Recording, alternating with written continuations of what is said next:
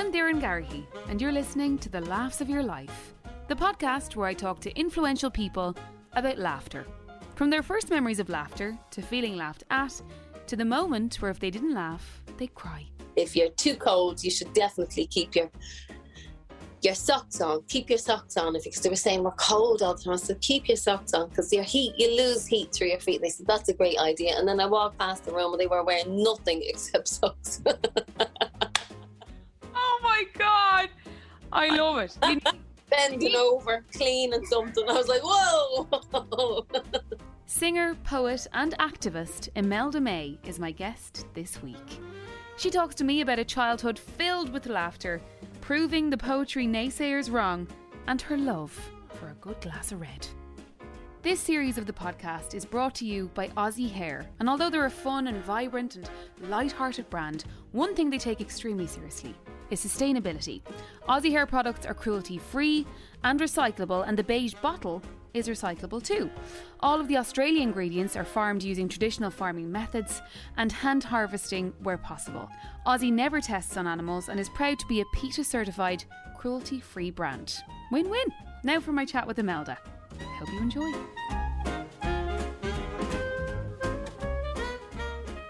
Imelda May, you are extremely welcome to the Laughs of Your Life. Hi. Okay, so where in the world are you at the moment, just so we can paint the picture?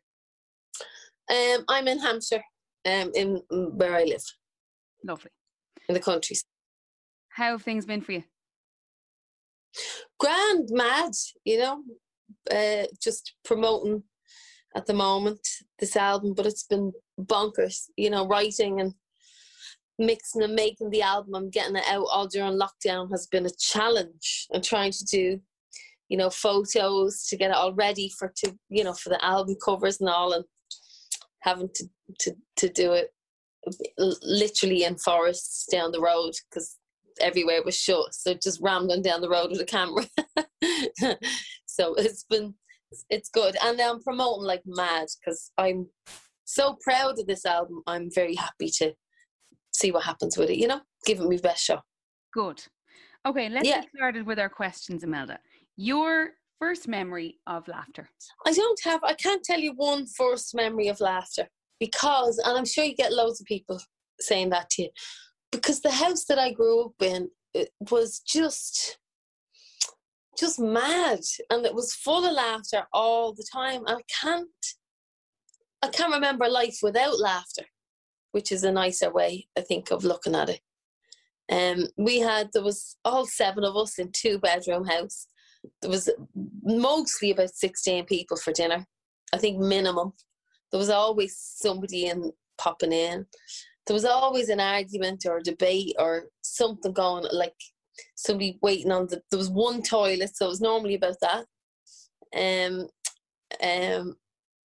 we'd sit around, and we had this big sofa, and I remember my dad covered it in a brown leatherette or something, I think it was, and we used to, I think it was orange at one point, and we used to pull that into the middle of the room because it was back at the wall, so we had room, and we'd pull that into the middle of the room. We'd all sit and watch telly together, and we'd all sit on the floor. The younger ones would sit on the floor, and that's just kind of the madness of the house. I remember once my brother decided to make canoes. The house was full of canoes. Somebody else wanted to get into tandem bikes, tap dance, and it was always kind of noise and laughter and arguments, and I mean like bickering, normal looking for something that you couldn't. Who stole my shoes? That kind of.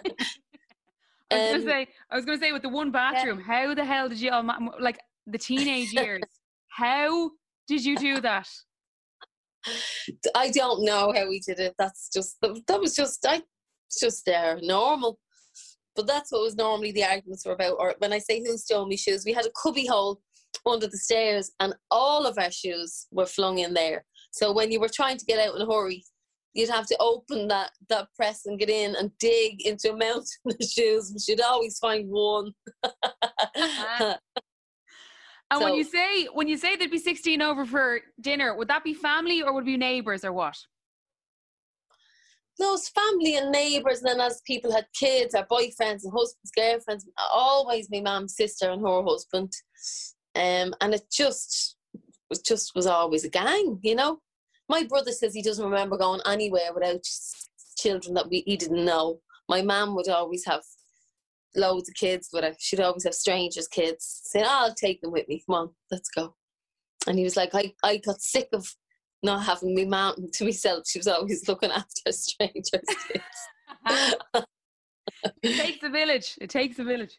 Yeah. So I can't remember. We'd dress up for Halloween and there was always messing, you know, and games and playing tricks on each other. And I don't remember life without laughter. What was it like being the youngest of 5? Brilliant. I mean, I had its ups and downs. They all say that I was spoiled. I got more attention, which I did, because I was so much younger than them. They were all at school, so I was at home with Mum on my own, which none of the others got that. Because there was a big age gap between. I was the surprise child, but also I think they were a bit more chilled when it got to me. They'd say it's grand. They'd open the door, I'd go out to play, and they wouldn't see me again till the evening. You know, they were much more easygoing.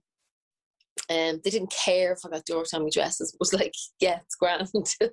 But also because I was at home, they were all gone. I suppose they noticed some of the things I was getting up to maybe a bit more, which I hated, because they'd all be. It was me at home, and there wasn't as much distraction. I'm the youngest as well, only of 3, but in terms of laughter, all I ever wanted to do was make my older siblings laugh, because I felt like that made me cool in their eyes, if I could make them laugh.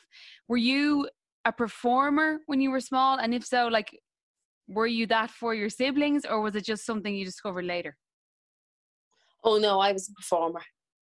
I remember they'd sit me up at the end of the bed, and they get me. I remember really early memory. I must be only about 3, and I was telling the story of St. Patrick, and I remember them putting me up, standing me on the toilet, and making me say S and roaring, laughing at me because I had a lisp when I was a baby. Things like that. They'd sit me on the end of the bed and make me say something. So I think I enjoyed that, and I'd play up to it. I remember my dad put metal bits in my shoes and gave me a plank of wood to tap dance behind the sofa as they were all watching telly. You know, if they were watching a musical, I'd be tap dancing behind the sofa. So you had a love for it early on. Yeah. Okay, the first time you felt laughed at, Imelda? I was thinking of this question, and there was loads of times when I was a kid. There was you know, as you do, there's loads of times when you're a kid, and I remember. But I'll tell you one. I won't tell you one that's the first time. I'll just tell you one that, rather than go there. I think when I was older, I was a teenager and I was dating this fella. We were going out on this first date, and my sister, somebody told me, if you wash your hair with egg, it makes it really shiny. And I thought, that's brilliant. That's what I'm going to do. And I did that, and we went out on this date, and he was really tall. And I remember as we were walking along and all, we were flirting and all, I was a goth at the time, so I was in my full black and a black lace and heels, and my dark eyes. Thought I was looking cool, you know. And I thought, he's mad about me. He keeps staring at me, you know. I thought, I have this in the bag. He's mad about me. And then he said to me, what's all that stuff in your hair? And I was like, what? And I looked, and apparently you're not supposed to wash it out with water, because what I did was I boiled the egg into my hair, and I loads of little white bits of egg in my hair. Always wash it out with cold water. Scrambled egg in my head. No! Oh, and yes, Dad laughed at me, and I nearly died. I think I was about 16, 17, that age, right? You're trying so hard to be cool. But hang on, did he shift you anyway? Yeah. That's all that matters. What were you like in school? What was the Imelda May? Like, I know you started in the music industry really young. Was it 16? Yeah. So how did school go for you then? Well, I finished school at 16. School was okay. I wasn't mad on it. I used to daydream a lot. And I had a really bad back. I had an injury as a kid, and I was in hospital from when I was about 12. I was in hospital a lot. And so I found it hard. Actually speaking, I think maybe that's why I avoid one of the times I laughed at. One of the teachers used to laugh at me all the time for being in hospital I used to have loads of bruises on my arms from all the blood tests. They'd be trying to find out what was going on. So I wasn't mad on it. There was a couple of teachers that I liked. The kids were fab. I loved all the kids. We had a good time ourselves. But I think it's just not set up for creatives, I don't think. It just doesn't. It's like doesn't lend itself well to creatives. Do you feel lucky that you were from a family that encouraged you to be creative and to flex your creative muscles? Because I know, there are so many families who maybe if their child is, a brilliant singer, a brilliant dancer, whatever it might be, they kind of go, no, that's not, you need to do something real. Oh no! If I hadn't got the family that I had, I'd die. They were just, I don't know. I would have been totally lost, or maybe not. I suppose they're probably part of the reason why I am the way I am. But I was never ever told get a proper job. In fact, probably the opposite. My dad would be going, go for it, enjoy yourself, do it. I want to live my life through you. Be my stage child. So I'm lucky. Okay, Imelda, the moment if you didn't laugh, you'd cry. There's loads of them. There's absolutely loads of them. I think with my girlfriends, there's loads of times like that all the time. But I think it would be, there was a moment when there was a headstone when my granddad, that's right, my granddad was getting buried. And it was more my uncle's moment rather than mine. And I saw my uncle Michael start to shake with laughter as the coffin of his dad was going down. And we were going, Michael, what's going on? And he said, have a look at that. And we looked, and that granddad, his name was Houdini. And they were like, get out of that one. And it ends up with a big gang of us as the coffin's going down, and my granddad, all of us roaring, laughing, looking at the headstone next to him. So it's probably that. There's always, I think there's always a moment. You need relief, especially at an Irish funeral, because they're so big and it's so fast. Like in the UK, it takes weeks and weeks before someone's buried. Oh, ridiculous. Yeah, it's too long. They're in limbo. What is the story with that? I know. And I do think, it's hard to know the balance, because in Ireland, like, someone could die on a Monday and by the following Monday, everything is done. So it is. Well, the Jewish community is faster, because I worked in a nursing home, and any of the Jewish residents that died, they'd have to be buried within 24 hours. When did you work in a nursing home? God, it must be about 15 years ago, 15 years ago. I worked in loads of restaurants, and I was a cleaner, I worked in the garage, I worked in the laundrette, I was barista, did coffees, and then I worked, I was working in this restaurant, and she said, you're minding everybody way more than is required, you're wasted, she was an Irish woman actually in London, and she said, "You're wasted in here. Come with me, and I know someone in this nursing home that you should be putting your efforts there." And she was right. And I went there and I worked there for 2.5 years or something. Well, you're looking after people as they die. There was a lot of palliative care involved, but we did laugh a lot. We had to, all the carers and the nurses, the doctors, we and the residents as well. We would crack up on a daily basis, because there was just some things that were just so funny and lovely, people losing their teeth and that kind of stuff. There was loads of, saying to somebody, you should, if you're too cold, you should definitely keep your socks on. Keep your socks on. Because they were saying we're cold all the time. I said, keep your socks on, because you lose heat through your feet. And they said, that's a great idea. And then I walked past the room and they were wearing nothing except socks. Oh my God. I love it. Bending over, cleaning something. I was like, whoa. So that's the kind of crack you need to get you through in a place like that. Yeah. I was doing my research earlier and I hadn't realised it was 1998 when you moved away. That's fucking ages ago when you think about it. And I might sound like a stupid thing to say, but it doesn't feel like you know the way like there are certain people, like Graham Norton or Darragh O'Brien, like that they're very much in the UK and have been for so long. But with you, it just feels like you're so here. Well, that's because I'm always there. I know you are. I was always getting flights, and because when I moved over here first, I got so homesick. I actually got the shingles. That's how homesick I got. Couldn't stop crying. I missed my family so much, and I was there because there was a lack of work at the time. It was lack of gigs. All the gig venues were closing down en masse. It was like, I don't know what to do, and I ended up there, and I thought I have to give it a good go.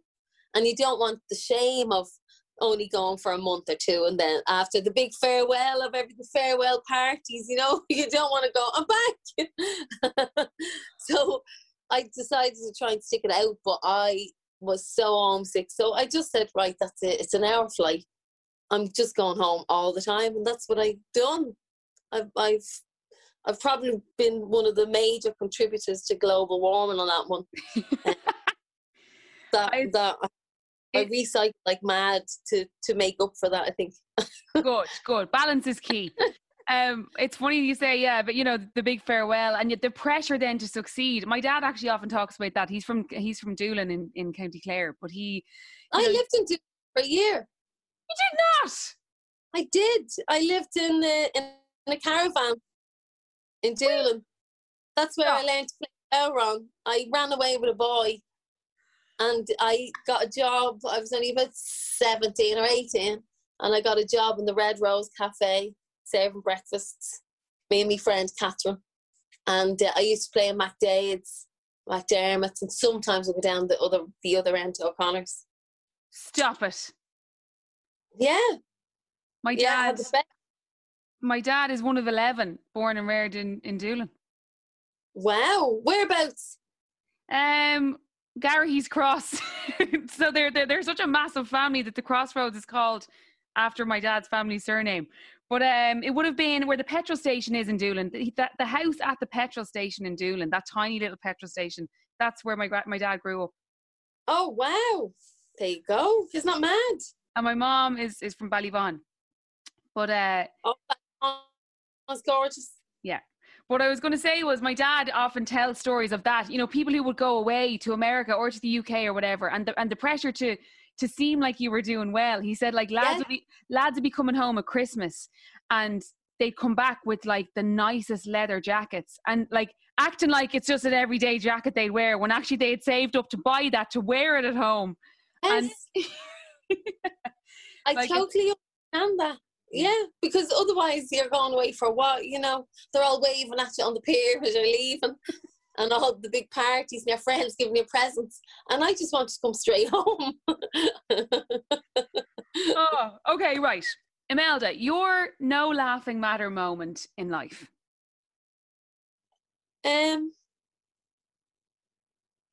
Oh God, there's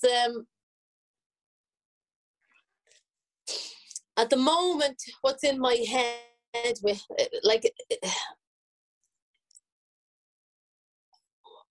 I mean, there's so many, but mostly you can get a laugh out of stuff. At the moment, like, obviously my mum has dementia, and it is heartbreaking, but we do have loads of laughs with that. You know, you still have to laugh with that. You know, with some of the things that happen and the forgetfulness and the words that get all mixed up or whatever. And we do laugh. So it's not that. At the moment, the no laughing matter for me is anything to do with, you know, important issues like activism and tackling. Well, my big thing at the moment is women's safety. That's my issue at the moment, and I don't think that's a laughing matter at all. And especially with what happened over here, and with that poor woman and then women protesting and them getting arrested for it, and it made me realise that we all have, you know, these things that we do every day that have become normal, but actually shouldn't be. You know, like when you park your car during the day at a train station or something like that, if you're parking your car, you're thinking about it without even realising it, how busy that area is going to be, how far the car is it near a light, is it the end of the road, how quick could I get from the, just say it's the train station, to the end of that car park, or if you're up in a multi-story, where's the nearest exit? And you take all those into consideration every time. I mean, I was watching Schitt's Creek last night, which I love, and there was a moment in it where the girl said, "Oh, I'm going out for a jog," and it was night time, and immediately I knew that no woman wrote that, just like that, because you think, no, she wouldn't, no, she's not. You don't go out jogging at night. Nobody does. And it just kind of dawns on you that this is kind of normal. And people are saying, put up more street lights. And you're thinking, actually, no, why don't you just convict people? That would work. That would work way better than a light. Because most people, when you look into it, have multiple convictions. You know, and a lot of guys are saying, oh, it's not all men. Of course it's not all men. You know, it's like, someone said to me, it's like having a tank of snakes and saying, okay, there's like 200 in there. 2 of them are poisonous. They're going to kill you. You're going to be afraid of them all, or worried about them all for sure. And I think obviously the majority of men are amazing. So I've wonderful men in my life, but when you look into things, you find out that the men that are hurting women have multiple convictions, or not convicted at all, because women aren't reporting them because they think there's no point in reporting it. So I think the statistics are all wrong, because I think people have no idea of the reality of it, because we just don't report it. I have things the length of my arm, as I'm sure you do, and ask any woman, and a lot of people said, no, that's not true, and then came on and said, actually, I asked my wife or my girlfriend, and I am floored by what she just told me, because we just don't even talk about it. So it's just part of normal life. So I think that needs to be turned around and changed. So I don't think that's the laughing matter for sure. I think women's safety, especially now that I have a daughter, I'm thinking, do you know what? I want better for her, and it improves everybody's life if people are safer. Yeah, I think, you know, because obviously then the whole hashtag not all men thing took off on Twitter, and just the best response. The best response I saw to that was, of course it's not all men, but it is all women. And that's just the perfect way to summarize it. Of course it's not all men, but every woman has a story, and that's not good enough. Like, you know, I've been trying to think about little things as well. Like an alleyway. Like, say if I'm in Dublin city centre, like if I park my car somewhere, I would rather walk 10 minutes around a block of buildings than go through one creepy looking alleyway, because it's scary. Or when you walk past parks, you make sure to give a wide berth to any of the gates in the evening. You'd never walk straight past the gate of a park or anywhere like that. You'd always sometimes even cross the road to avoid that gate and then back on track again. Yeah. You know, it's always in your head. You always have your car keys in your hands, or in your pockets. You're thinking about things. all of the checking things all the time, and I'd love to see statistics on it where people rang up and named all the things that happen, so they could people could actually get a better idea of what the reality is, and then deal with it from there. Because I don't think that's actually been noted. I don't think that has been documented anywhere. The actual real reality of it, just to see, So that's my no laughing matter. I love it. Yeah. Okay, Imelda, the person you always laugh with. Oh God, Violet, my daughter, is the funniest little thing. She's the funniest little character I've ever met in my life, and so we laugh all the time. She's just a howl. I'm very lucky. My boyfriend is hilarious, so there's a lot of laughter in this house.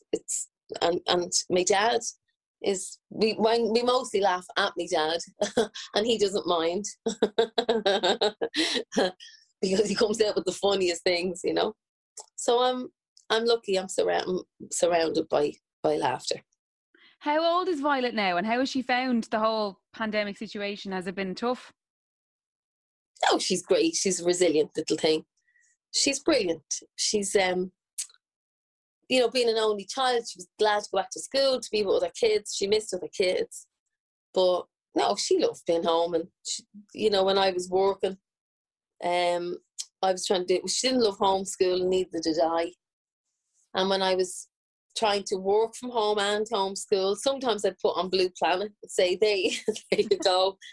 That's education. That's educational. And she go, this is great. Can I have popcorn? Yep. But it's a fact. Like, I know, and so many parents have joked about it throughout the pandemic, but it's actually true. Like, even baking, and you're learning stuff as you go, and you're learning like valuable stuff. Like, you're going to use the bacon down the line more than you are X equals C2 feckin' squared. We did a lot of bake, and then we could weigh in the weighing scales, and then check the time while you're waiting on that. What time is that going to be done with? So I'd sneak learning in there without her realising, and then she cottoned to me one time, I know what you're doing. I just want cakes. She caught me one day, and then it all went wrong, but for a while I got away with it. And what weight is that? What would we have to take out of that to make it work, Wait a second, I'm learning. There was 6 eggs in there, and I took 4 out. How many's left for later, Oh, I love it. Okay, right. Imelda May, the time where you had the last laugh. Well, again, I'm not going to tell you, like, there's loads of stories about to tell you about people saying, I'll tell you a 1.5. No, hang on. No, I want the juicy ones. I don't want, you can't just float about and pretend you're not wanting to say them. I want the juicy stories. No. I'll give you 1.5. Like, one is I had quite a few people saying to me that my poetry album, Slip of the Tongue, it's an EP because it's shorter. Yeah. That it wouldn't work. And I'm mad, and nobody wants to hear it. And I just thought, to hell with them. I put it out anyway, and it's just gone mad. It's just so lovely. People are contacting me all the time, saying how much it means to them, and I really had to have a little bit of hell with that one, to be honest with you. It was nearly involving solicitors and everything. It was a bit of a nightmare. I won't go into it, but I'm really glad I stuck to my guns and did that. Really, really glad. Because it was something that I just wanted to do personally. And I'd been so creative, and I'd written so much, and I'd recorded it just for the fun of it. I was supposed to be recording an album with Tim Bran and Davide Rossi, and I was going, the way you've been booked to do these songs, well, we're not doing them. We're doing the music to the poetry that I've already written, and here they are. And I opened my box full of poems, and then we worked on the music for them, and that was the EP, and it's gone really, really, really well. So I've had me last laugh at that. Good. But the other story that I wanted to tell you, if you don't mind. Yes. You get twice of one. Because I have to tell this story. Because it's funny, a lot of these stories I've never told. It's when you're asking these beautiful questions, it's lovely. You get, I have to say, sometimes you get so sick of being asked the same questions all the time. Thank you. This is lovely.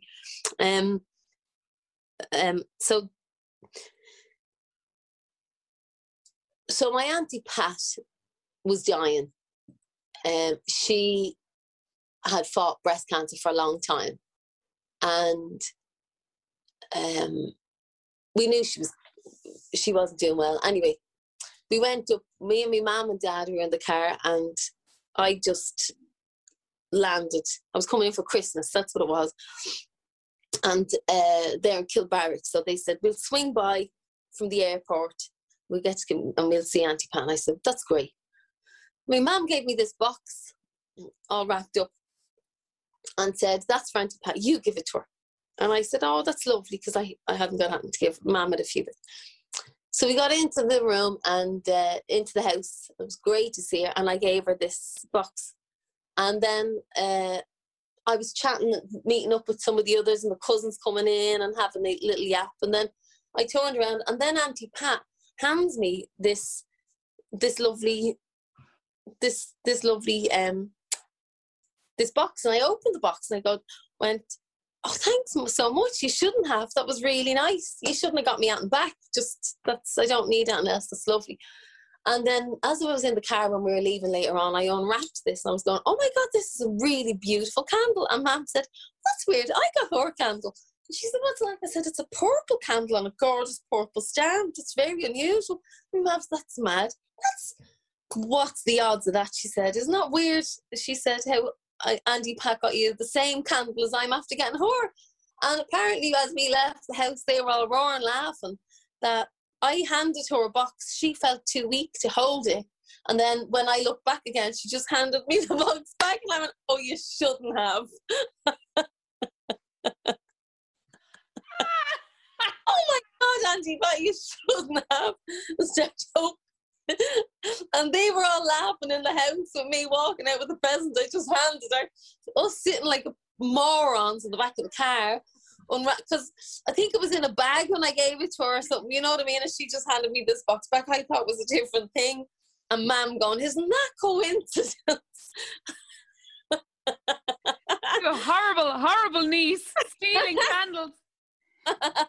And they said that was the last proper belly laugh that my Auntie Pat had before she died. They said she could hardly catch her breath. She was just roaring laughing how stupid it was. And then the fact that when I found out I didn't give it back, I still have it. And every time I look at it and I light it, I light it for a few minutes because I never want it to go down, because I always think of Auntie Pat on that one. I love that. I love that story. Okay, Imelda May. So that was literally our last big laugh. Isn't that nice? Fab. Love it. If laughter wasn't the best medicine, Imelda, what would be? If laughter wasn't what? The best medicine, what would be?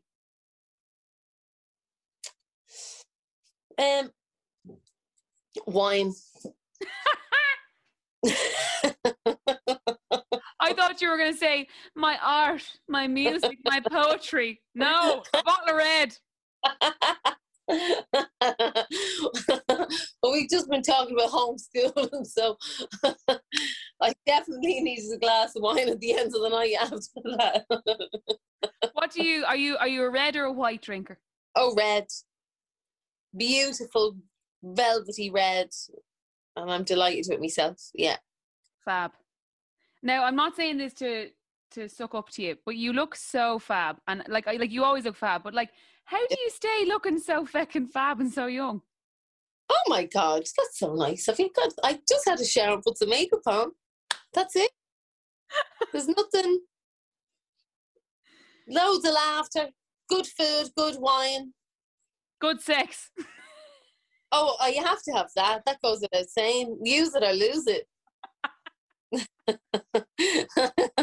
That's my motto. Okay, right. Are you ready for your quick fire round? Yeah. Okay. The actor that always makes you laugh. I would say Will Ferrell. Brilliant. Perfect. Yep. He always gets me. Or I do love Gene Wilder and Richard Pryor. I love them always in movies. But I'll go with Will Ferrell. Okay, the actress that always makes you laugh. Maya Rudolph. Once I see her in something, that's it. I know it's going to be brilliant. I know she's going to be brilliant. Do you know who she? Love do you know her. her? Oh, that's like queen. I love her. I love her, and her face says it all. She's brilliant. So Maya Rudolph and Sharon Horgan. I love Sharon Horgan. Yeah. She's so dry, deadpan. I love her as well. Okay, the movie that you always laugh out loud at if you see it on the TV. Oh God, that's a tough one. I did love, and that changes. You know, when you see it a million times, then you need a fresh one, don't you? I did love Sisters. I haven't seen it. I've not seen Sisters. Oh, you have to see Sisters. Tina Fey and Amy Poehler. Yes, and that is so good. They're sisters, and they have to get out of the house. They're older, and their parents are like, get out, and they decide to throw this big last mad party. It's a little bit nonsensical at the end of it, but it's very, very good. I like that movie. Okay, the comedian you always laugh at. We did that one. No, we didn't. The actress, you know, like a stand-up. Oh God. Oh, I'd say comedian Goldie Hawn. Oh, fab. Classic. Yeah. She's just brilliant. She's just absolutely brilliant. I love her. No, you can't go too far wrong. Yeah, love it. But stand-up, I'll get back to you on the stand-up. Okay, we'll set up another Zoom when you've thought of the stand-up. Yeah. And finally, Imelda, your best or worst joke? Oh, okay. I've loads of jokes. Go on. I spent way too long on tour buses. They're mostly filthy. Go on, the filthiest. Do your worst. It was actually T-Bone Burnett told me this. I like this one because when I go for jokes, I'll go through them all. So there's this guy this man walks into a bar, and he sees a big jar of money on the table, and he's going, "What's the story with that?" And they said, "Well, it's a forfeit, it's a bet, but a dare, and you have to put." He said, "That thing is full of money," and they said, "Yeah, it's gone up. You have to put 100 quid in, and it's thousands in there at this point, but nobody has ever done it." And he said, "Okay, well, right, I'm in, I'll do it, let's go." So they said, "Okay, first of all, you have to drink a pint of our homemade chili vodka." And then they said, "We have an old dog out the back that has a bad tooth, and you need to take the tooth taken out." And then he said, "And my granny is upstairs. She's in her 90s, and she's always said she'd love to achieve orgasm before she dies. She's never achieved orgasm." So the man said, "Yeah, right, let's go. You're on. Bring it on." So they bring him out the chili vodka. Everybody's shouting at him, "Go, go, go." He downs the whole thing in one, and he's, the heat is kicking him. The vodka's going to his head. So he runs out the front door. They go, "Go, go, go." Out he goes. And you can hear, "Arr, arr, arr," and he can, and then he comes running in, and he's totally torn apart. He's in bits. There's blood hanging off and bits of skin. And then he goes, "Right, where's that old lady with the bad tooth?"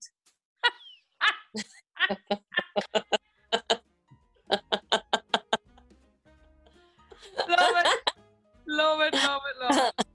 I'm sure you'll better. Imelda May, thank you so much for sharing the laughs of your life. Thank you very much. Thanks for having me. Thank you for listening to the Laughs of Your Life podcast with Imelda May.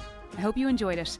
Lots of great episodes, I know I say it every week, but I mean it, to come this season. So don't forget to like, subscribe, rate, review, and all those other things. This podcast is recorded with Collaborative Studios and is brought to you by Aussie Hair. Great hair, no worries.